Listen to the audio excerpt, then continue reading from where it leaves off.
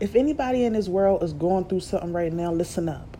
It's a lot of people that I hear right now is ready to settle. Settling is not good sometimes because people tend to settle on the thing that they have at the moment because they feel they cannot get the things that they want in the future. So sometimes people settle for the things that they may not even deserve. They settle for the things that they don't even have to settle for because they know they can do better. When it comes down to a relationship, a car, an apartment, a house, or even a career path. One of my mentors said, today is the youngest you ever was, but the oldest you will ever be.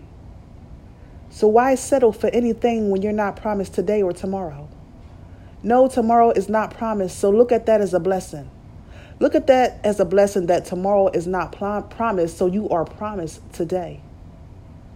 Settling for anything in life can only cause distraction and chaos in your mindset. Never settle for less. Have a good one.